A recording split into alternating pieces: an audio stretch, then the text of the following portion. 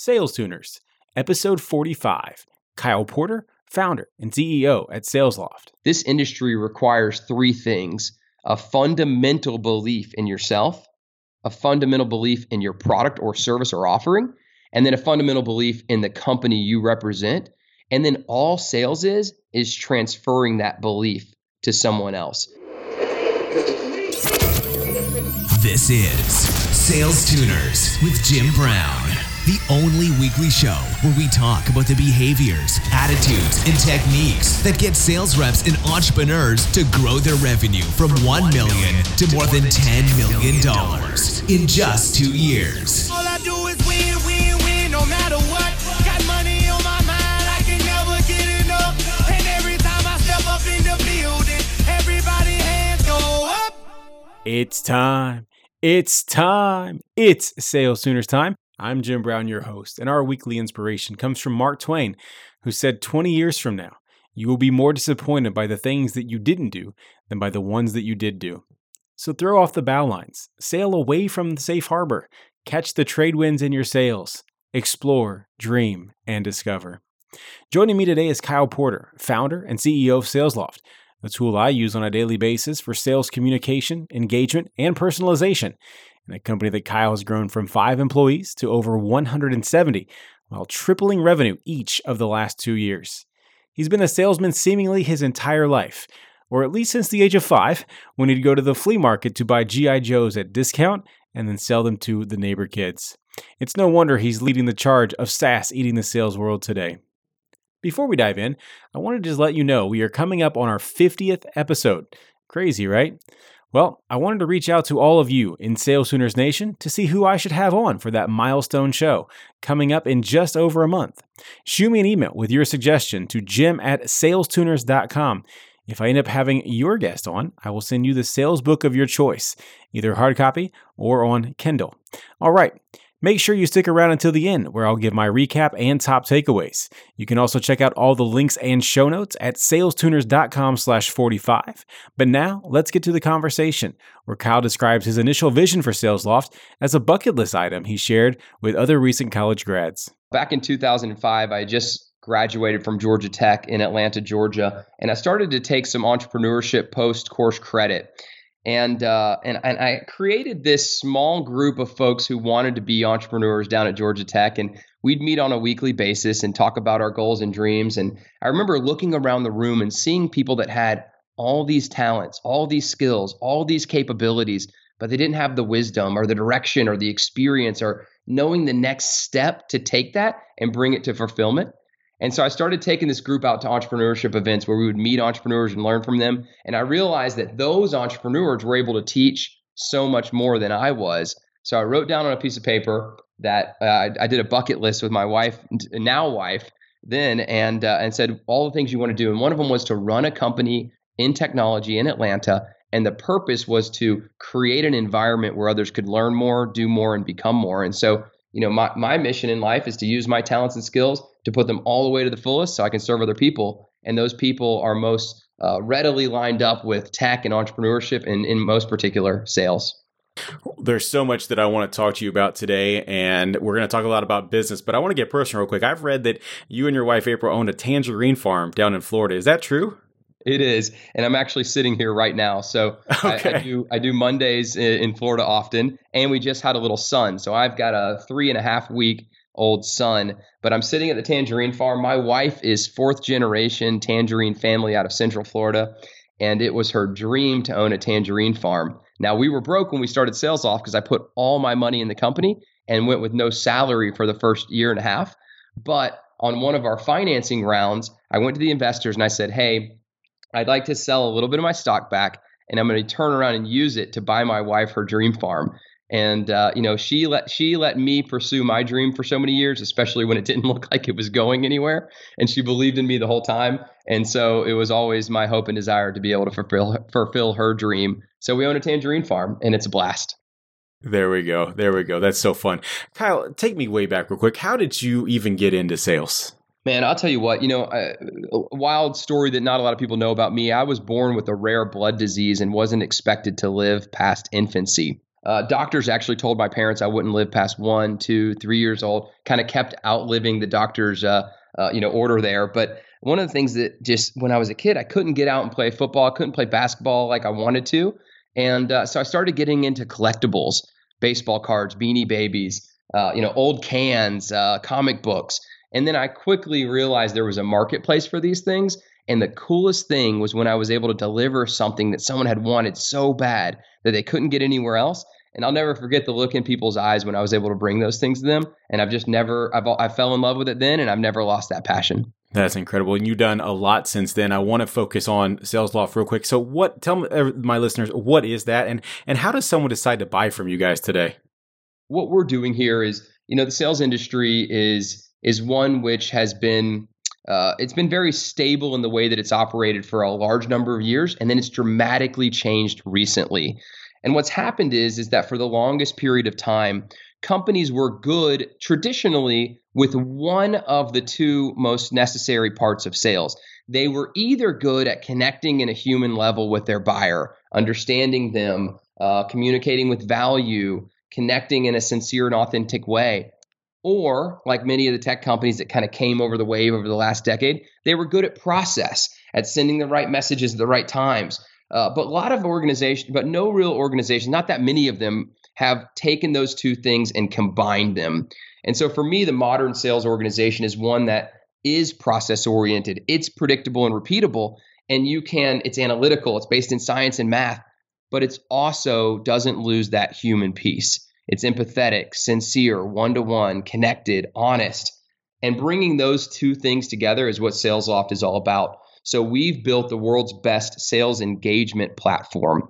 And this is a way for an organization to take their entire go-to-market and codify it into our system, then deploy it to their reps and agents and teams so that when those individuals log in and get in the environment, they're able to execute on all the tasks that they need to in order to connect with a larger number of buyers in a more sincere way. So by following the process the organization has set out for themselves, they spend more engaged selling time with the buyer, and that selling time is more valuable or higher quality.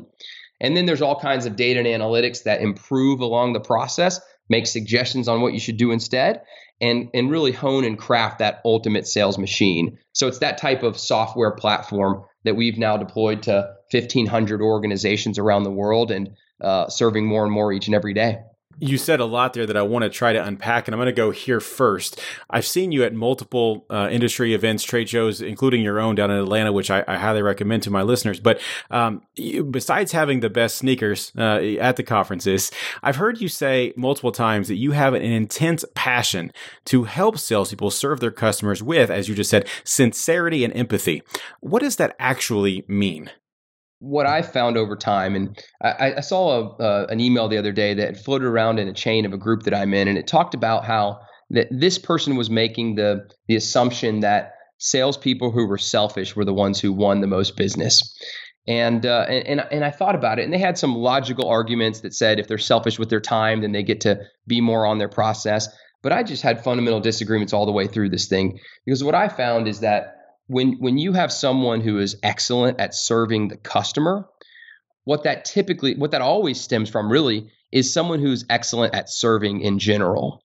And being able to serve is not, it's something that people grow and learn and do over time, and it becomes a trait from them.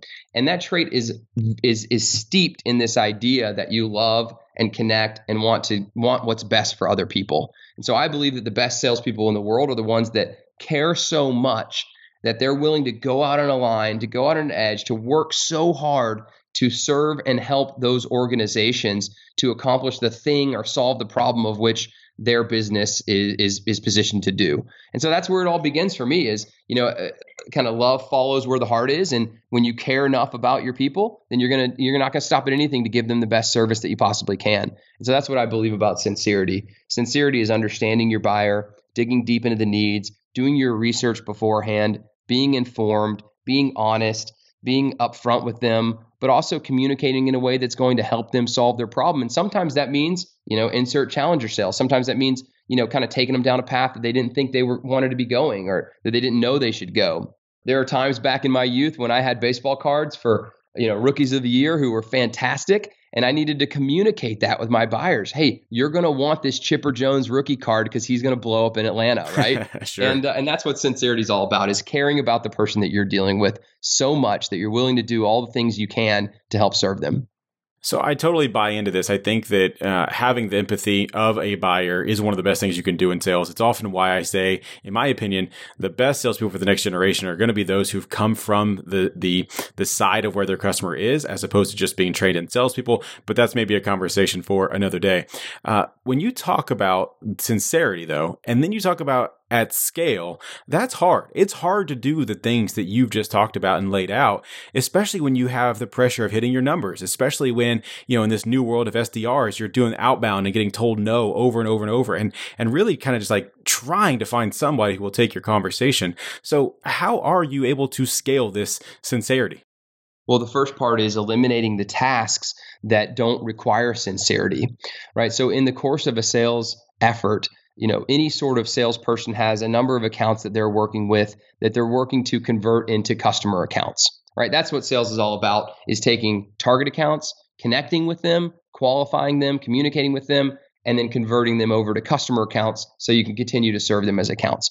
And so in that process, there are all kinds of things being done that don't require humanity or empathy or sincerity. And, a lot of those are setting the follow-up task up, reminding you what to do, when to do it, looking things up in the CRM, saving things to CRM. There's all kinds of these tasks that can just straight up be eliminated by having the right platform in place that give your reps more time to do what they do best, which is bring that level of engagement directly to their buyer. So I think that's the biggest one, is eliminating the things that don't require empathy. And then the second one is injecting more information into the workflow so that sellers have that level of information and they can connect on that level. I'll give you an example. I was just thinking about this the other day.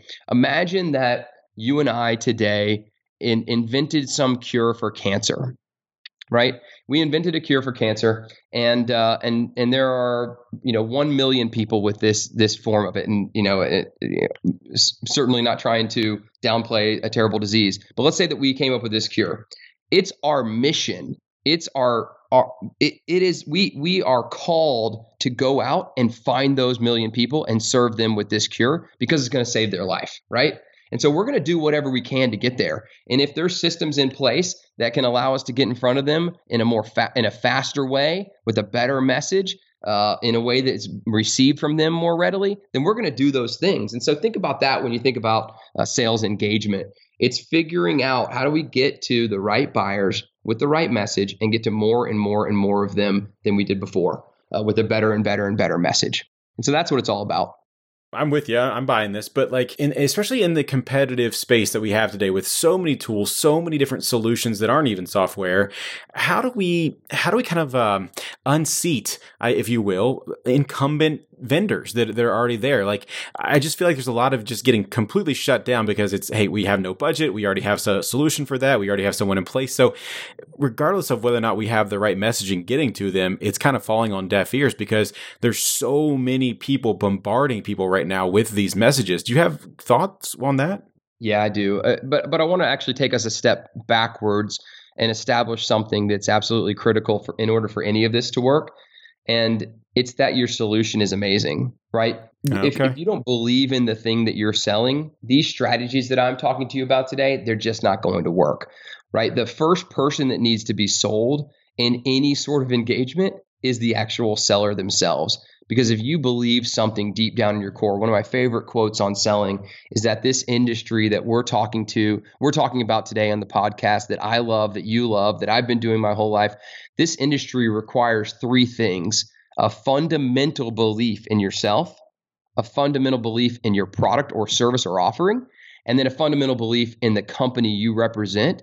And then all sales is transferring that belief to someone else. So let's start there. If you don't have a better widget, then good luck, right? I can't help you there. You got to figure out, you got to be representing something that has an audience that you can serve. Now, once you do have that thing, you need to identify that audience that you can serve, right? I'm not calling on on the fire department to sell SalesLoft because I don't think they can use it right now. Now, maybe one day we'll come up with something for them, but that's not our audience, right? So once you've identified and really narrowed in on that core ideal customer profile from an account perspective, now it's your game to start putting those things into play, distributing them to your team, and then running campaigns to connect with them. And a sales campaign is just one campaign. There's account executive campaigns, there's sales development campaigns, there's marketing campaigns, there's executive communication campaigns, right? But really, it's all one strategy to convert those target accounts into customer accounts. And when you have those things running in tandem with each other, when you have a system set up to keep you accountable to the right steps, when you have automations at play to eliminate the tasks that you don't want to do or don't need to be doing, but also get the communications out there so that they reach way more target accounts than you could on your own without a machine. When you do those things, you can overcome all kinds of obstacles in the sales environment in order to get past what you're talking about, which is tons of fatigue, crazy busy buyers, and lots of things going on from the buyer's perspective. There's a fun image, a cartoon that's floating around the internet. I'm sure you've seen it.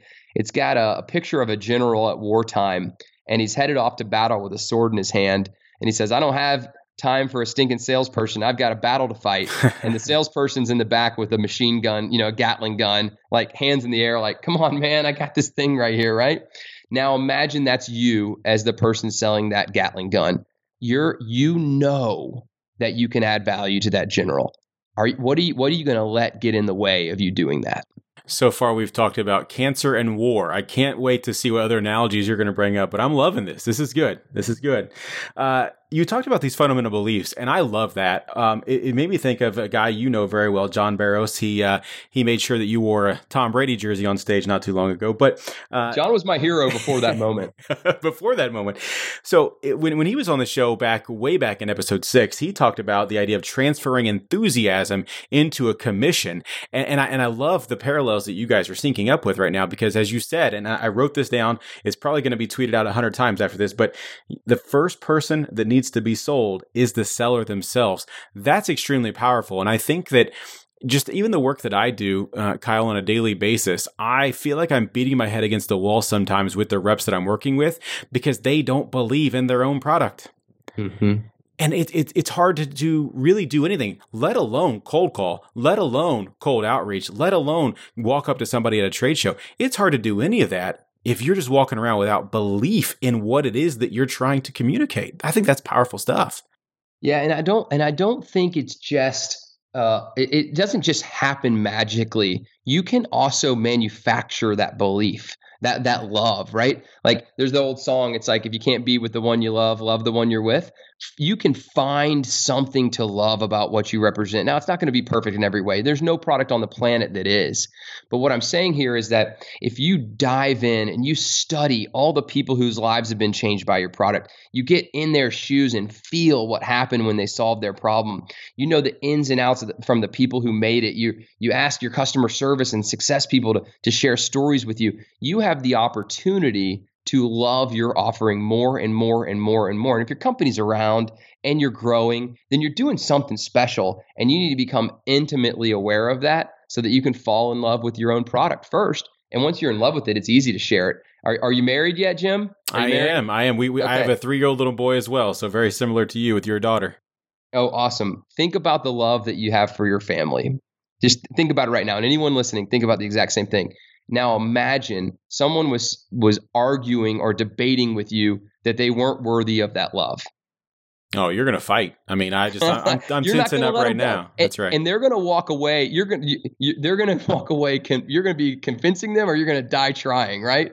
And that's what I love about people who really know how to get into sales is they love what they do so much and what they represent that they're not going to stop until the people that they can serve understand that. And that's what it's all about. Balance that out for me. How do we go from, well, first off, how do we cut through the clutter in the inbox? And when I say inbox, I mean the global inbox at this point. You got email, you've got voicemail, you've got LinkedIn, you've got Twitter. How do you break through the clutter of the inbox and let that message even be heard? Let's start there first. Well, you get great subject lines are the only answer to that question. Technically, right? Persistence and subject lines are the best answers because, I have a number of filters set up on my inbox. I talk to customers all the time about this. emails that have the right subject lines get opened. Now, once it's opened, it's the content of the messaging. Does it understand? Does it show an understanding of the pains of the organization or the individual opening that email? Does it make a good hypothesis on how you can serve them? Does it make the recipient feel like you're easy to do business with? And does it give a clear-cut call to action that's simple enough to act on in a short period of time? I think those are the things. And then is there persistence? I'll tell you right now, and actually going back to John Barrows, when he spoke at the Rainmaker conference, he said he had run a survey across executives, and he asked them if a seller came to you with a creative and sincere message 4 times in a row, would you ever turn it down? And their answer was absolutely not. If someone actually thought about them, was creative, was unique, was engaging, and came with some pleasant persistence, they would respond to all of those environments.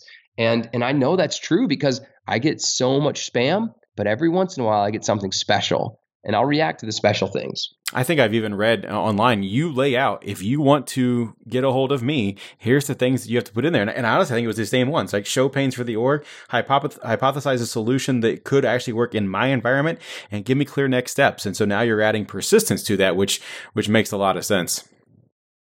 Someone sold our company on a product that we use in HR in that method. I forgot the name of it, but it's one of the recruiting products that we use. And they first engaged us that way.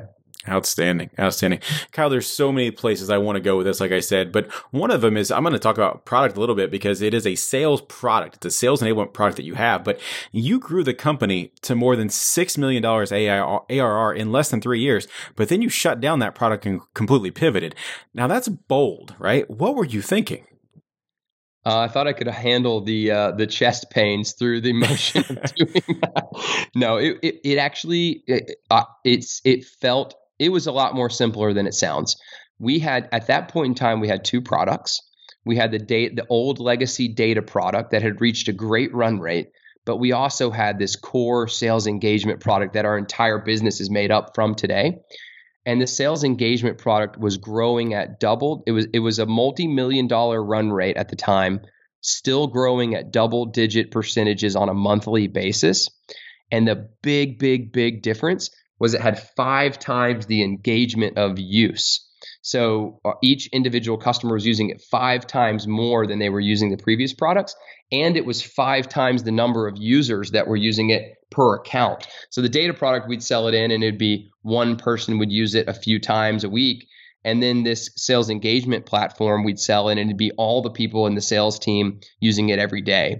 And so that was a big difference maker. And we realized that if we're going to fulfill our goal, which is to create an IPO-bound $100+ million ARR company in a short period of time, really changing the game of sales, we need to deliver something that enables companies to really grow and succeed.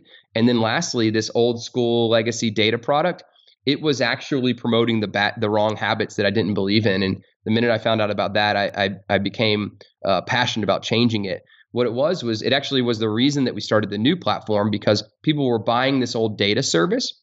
They buy these big lists of prospects, and then they drop them in the marketing automation spam blaster or the automated email campaign spam blaster. And there's still a lot of these out there.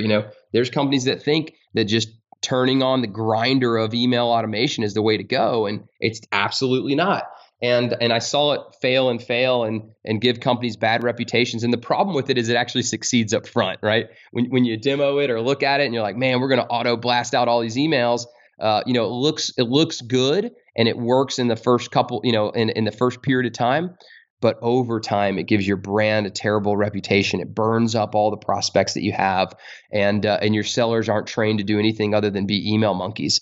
And so we knew that wasn't going to work long term, and we wanted our customers to do the right thing. And so we created this sales engagement platform that really would mimic what great organizations were already doing, but spending a lot of time and using a lot of spreadsheets and Salesforce tasks in order to do it. I think something you said there that was powerful to me is that it burns up all the leads that you have, right? And I think that is something people need to understand, because everyone wants to just hit these big astronomical numbers right out of the gate. But regardless of your industry, you have a finite amount of people that you can go after, right? Whether it's 100 or whether it's 100,000. And if you're going to reach out to them, let's reach out to them with the right message. And so if you send one message out to everybody and then you just keep doing that every single day, you're literally just going to burn through that and you have damaged the entire database of people or prospects that you have, as opposed to just taking it slow, figure out what works, figure out how to personalize to them, figure out those pains that resonate with them, and really start to break through that clutter before you start to send it out to more and more people. Yeah, you know what hurts me more than anything in the world is when you have a great seller who's ready to engage in that way, the way you just described, and they go in the database to reach out to this target account that they love so much and want to serve, and they realize that they've gotten 3 bad email blasts in the last 4 months or 3 months, and the last one was last week. Wow. And due to their rules of engagement, they can't engage now. Wow. Yeah. That's the most painful thing in sales. Absolutely. You talked about the bad habits that, the previous tool was kind of alluding to. Let's talk about the good habits, right? So whether it's today or as you look into the future now, what are the best salespeople doing as a habit on a weekly basis these days? Well, they're following a process. I think in my own career and in watching great sellers, salespeople have this desire to kind of be the trailblazer, to create their own path, to make their own kind of adjustments on the fly. But what I'm seeing more and more of is that we have these systems that enable us to identify the right process, the right number of touch points, the right message, cadences at the right moments. And I think there's a lot of going rogue happening in sales. Now, I'm not against tweaking and improving and making better, but I think there's a huge opportunity for the right sales organizations to stand a little more firm on the way they go to market, and when their success, then request and bring in the great sellers to improve on that process. So that's one that I'm worried about, that I see a little pains happening in the marketplace. But then the good ones are putting them in place and following them and executing really, really well. So that's a huge one. The other thing that I love that modern sales is enabling us to do is to really get coverage on our target accounts. Right. I think, when you look at SalesLoft and the history of the company, what we've done over time is we ourselves and our customers have been able to reach more customers with a better message. And, and like I said about that pain when you see someone that wants to reach out to account, but they've had, a bad, connection in the, like a spam blast connection in the last couple of weeks, that's what we're trying to avoid. And I think that sales organizations today or sales reps inside of organizations can effectively, sincerely communicate in personalized ways with about 70 accounts on a monthly basis. And they can run some automations to a few hundred as well. Now, those few hundred, they should never be classified as your top tier accounts, right? You said earlier something about the size of the market. No matter what you do, it's finite. Let's say that you're a company that believes that there is an infinite market. There is definitely a finite amount of A+ accounts, right? And those A+ accounts definitely shouldn't be getting a level of automation. You should save that for your B- and your Cs. And I think that's another thing that great organizations are doing and great sellers are doing today. Hopefully there aren't any buyers out there listening that just heard you say, hey, if you're getting an automated email, it's essentially your B- on our account. I'm just kidding. That was a joke. we sold to a carpeting company and had to tell them, hey, you're not our target account. We weren't going after you as our number one. We're glad you're here and definitely we're going to serve you in the same way we would any account. But we're not going to go after you with the same level of vigor because the likelihood of us connecting and resonating and being able to add value is just lower because you might not be on a modern CRM. You might not have the right, goals in place. So I think that's okay. You want to be careful around that language, but there are definitely ways to identify which accounts are most likely to be your customer accounts. And I think people need to think about that when they're going to market. Yeah, I think there's power in telling people no too, right? You said it very well, and it's like, hey, you're not our target audience. I'll sell you the product, but this isn't the main use case that we go after. And I think there's power in being able to tell a prospect, hey, you may not be for us, and that's okay. Yeah, it's one of the hardest things in the world to do for a seller, but the good ones figure out how to do it and do it quick so they can move on to the next ones. Yeah. We've talked a lot, Kyle, about the prospecting, the upfront outreach. What about the actual full sales process? So now we've got them, they're an opportunity. What is it the most common thing you've seen sales reps do, whether yours or other people, to lose control of their sales process?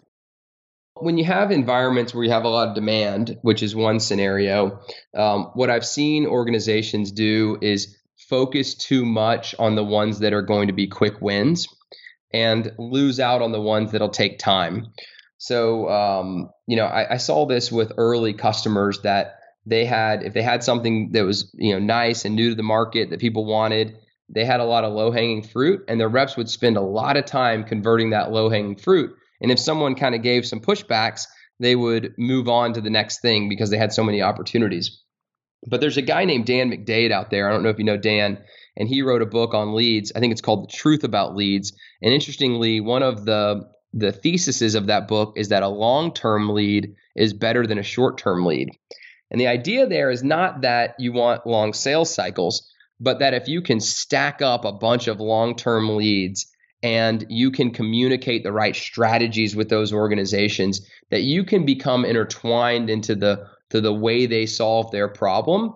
And that's how bigger buyers are buying. And that's how more, larger deals are happening, is that you're engaged early and you're engaged often. And I think a lot of salespeople are kind of hitting and moving on and not taking the right steps to continually follow up with those accounts that aren't just ready right this minute. And I think that's a big, big, big no-no and a worry of mine, is that, kind of the leads that will be hot down the road aren't being communicated with on an ongoing basis. I had not heard of Dan, but I will be correcting that after the show today. I'll pick up that book and I'm going to take a look. Kyle, it seems like every great salesperson out there has a story, remembers the one that got away, a big deal that you lost. You guys have been doing this for over 5 years now. Is there one of those that you can tell me about? I used to sell digital LED displays, and the company I represented, Nanolumens, we sold the world's largest and thinnest and flexible display. And we had an opportunity at the Dallas Cowboys Stadium to sell them these LED boards. And in the middle of the presentation, they malfunctioned. Oh my goodness! And it was just so terrible. And so this huge opportunity, we weren't able to deliver it. But that company's fantastic and growing. Has sold into some of the most amazing environments. Sold, the largest displays in Brazil, casinos in Las Vegas. If you go down to the new Brave Stadium in Atlanta. And so they've made up for it, but there was that one opportunity to get on the, Jerry Jones big board, and as an organization we couldn't convert. Yeah, it's hard. You mentioned Jerry Jones. That's what I say, the grandest stage of them all when it comes to Cowboy Stadium. So, Kyle, I've got to take a quick break to thank our sponsors. When we come back, it's going to be time for the money round. So you don't go away, and Sales Tuners, you don't go away either. We'll be right back. Sales Tuners, I want to tell you about Costello, a new product I've been exploring for discovery calls. One of the things I hear most from VPs of sales is their frustration with the lack of consistency and transparency from their reps in the discovery process. If that's you, you need to check out Costello. Costello guides reps to ask the right questions, provides them with dynamic suggestions, automatically updates Salesforce, and even makes it easy to form the habits that ultimately close more deals. For a demo, head to andcostello.com. That's ANDCOSTELLO.com.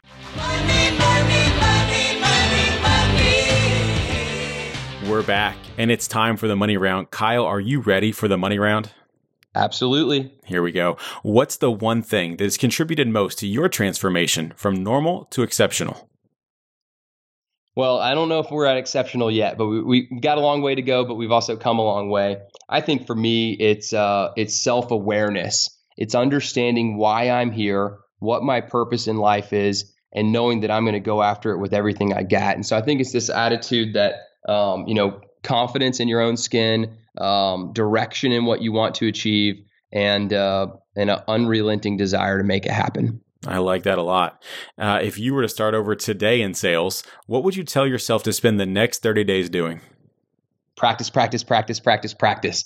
I think, in sales is, it's an art, it's a science, but the biggest challenge is that people are uncomfortable with communicating. They're saying things they've never said before. They're fielding questions they've never fielded before. They're trying to solve problems they're not completely intimate with. And the more you practice, the more you try, the more you go after it, the better you're going to get. I think for a little while, I was the most terrible guest at parties with my wife, because every single person I talked to, I would just be, here's what Sales Loft does. Here's what we do. Here's how we do it. And just trying to get them interested in a way where they'd ask questions and I could gauge feedback. And I slipped and fell so many times early on, but by practice, I was able to get comfortable and familiar with it so that I could answer those questions when they came along. Wow. 2-part question here for you, Kyle. Which phrase describes you best and why? I love to win, or I hate to lose? A gentleman that's a customer of ours, SVP of sales at Hortonworks, he got up and he said he asked that question in every interview. And if they answer it wrong, he doesn't go forward. And, it's hate to lose. I mean, come on here. We give ourselves only so much credit when we win. But when I lose, man, I am so hard on myself because I just don't want to lose so bad. All these things I'm doing are so that I can succeed. And any step back from that is an opportunity to learn. It's an opportunity to grow. I just watched Kobe Bryant's The Muse. I think I mentioned this earlier, and it was fantastic. And they're talking to him when he busts his Achilles heel in 2014. I mean, this is the end of his career. Achilles heels have knocked out the best champions in NBA, and they have the microphone on him after the game. And one of the reporters asked, are you out? Are you done? Is this the last we'll see of you on the court? And the guy's like, the minute I felt that pain was driving me to get past it. You asking me that question is fuel for me exercising this thing to get back on stage. And so, every time one of these losses comes along, it just pains so deeply, but that pain is helpful because it helps go forward. That drive, like Kobe and some of the other greats, is just so incredible. Those are the ones that just refuse to lose. It's not hate to lose; they refuse to lose. So that's probably like losing a little bit because it fuels that next win. That's right. That's right. Kyle, what's a book that you've read multiple times or always find yourself recommending to others? It's RSVP Selling: The Joshua Story by Tony Hughes. This is a fantastic book for anyone out there. It really just dives into the sincerity and authenticity of serving with true value in a sales capacity. Sales Tuners, if you'd like to check out Kyle's suggestion of RSVP selling for free, head on over to salestuners.com/book, and there you can sign up for a free 30-day trial of Audible and browse their over 150,000 titles. Again, that's salestuners.com/book. Kyle, what's something that you believe in that nearly no one agrees with you on? I believe you can take your thoughts and transmit them out into the world to become a reality. And I know other people may feel it that way, but I might feel it a little bit deeper than most. That's powerful. What's the biggest piece of advice that you have for all the sales tuners out there grinding today? You already said the word. You said they're grinding. They just need to keep doing that, right? Like, grinding, the word means pursuing the thing you're trying to achieve without letting anything stop you. And that means that you're studying, you're practicing, you're connecting, you're getting better, you're getting smarter, you're understanding more, you're listening to things like this, you're paying attention to your manager, you're finding who's the best on your sales floor and diving in deep with them. You're understanding the product inside and out. You're connecting with people who are using it and getting success. That's the grind, and it's all about not stopping that. It's this idea of grit. I'm going to get you out of here on this one, Kyle. How could someone find you or connect with you if they wanted to after the show today? Come find me on Twitter or LinkedIn. Kyle Porter on Twitter, and I think KG Porter on LinkedIn. Kyle, this has been absolutely awesome. Thank you so much for your time today and joining us on Sales Tuners. I really appreciate it. You do a great job with the podcast, and it's really an honor to be here. I've admired Kyle for quite a while, and I also mentioned I've been a user of Sales Loft for a couple of years now. It was really cool for me to get to learn more about him as a person today. So let's get to my top takeaways, 4 of them this week. Number 1, nice guys finish first. Kyle believes there's a misconception out there that salespeople who are selfish are the ones who win the most business. He says it's the other way around. When you sell with service on your mind and heart, you will succeed. The best salespeople are the ones who care so much, they're willing to go out on the edge and work hard to make sure their organization accomplishes the thing or solves the problem that it aims to solve. What that means starts with doing research beforehand and digging into the needs of the prospect, but it goes deeper than that. Be honest, be upfront with them, solve their problem. whatever it may be. Number 2, practice sincerity. If you're not sincere about it, your job is over before it even starts. Instead, find ways to eliminate tasks that don't require sincerity. Converting accounts is a process that requires real empathy. That means finding out not only the right people to call, but taking it a step further and having meaningful conversations about how you can make their lives better. Finding something to love about what you represent will take you far. Knowing in your heart that what you're selling will make someone's life better can be the difference between a converted account and a dead lead. Number 3, sell yourself first. If you don't believe in what you're selling, no trendy sales strategy is going to help you. The first person who needs to be sold in any sort of engagement is the actual seller themselves. Because if you believe in something, if it's a fundamental belief of yours, you are truly representing it as best as you can by using it to serve others. From there, you can convert target accounts to customer accounts because you have a belief system in place that empowers you to take on whatever obstacles and hurdles necessary. Number 4, break through the clutter. Nearly everyone is on email overload these days, and there are apps and filters galore that stand between your message and your desired audience. While the first thing you need to do is stand out with a catchy email subject line, getting a response to your outreach should follow 4 easy steps. Show the pains of the organization, hypothesize solutions, define clear next steps, and demonstrate persistence. That's it. Thank you so much for listening. Next week, I'll be talking to Cody Lamons of Tiny Pulse, who will discuss how to show prospects they are better off with you than without you. If you have any questions you'd like me to ask our guest, please tweet at me at SalesTuners or shoot me an email, jim@salestuners.com. Be sure to sign up for our email list where we send out expanded content and previews of upcoming guests. All right, I hope to see you next week. Until then, I'm Jim Brown. Let's make it rain. Thanks for listening to Sales Tuners. Stay up to date at www.salestuners.com. And don't forget to subscribe, rate, and review us on iTunes. And they stay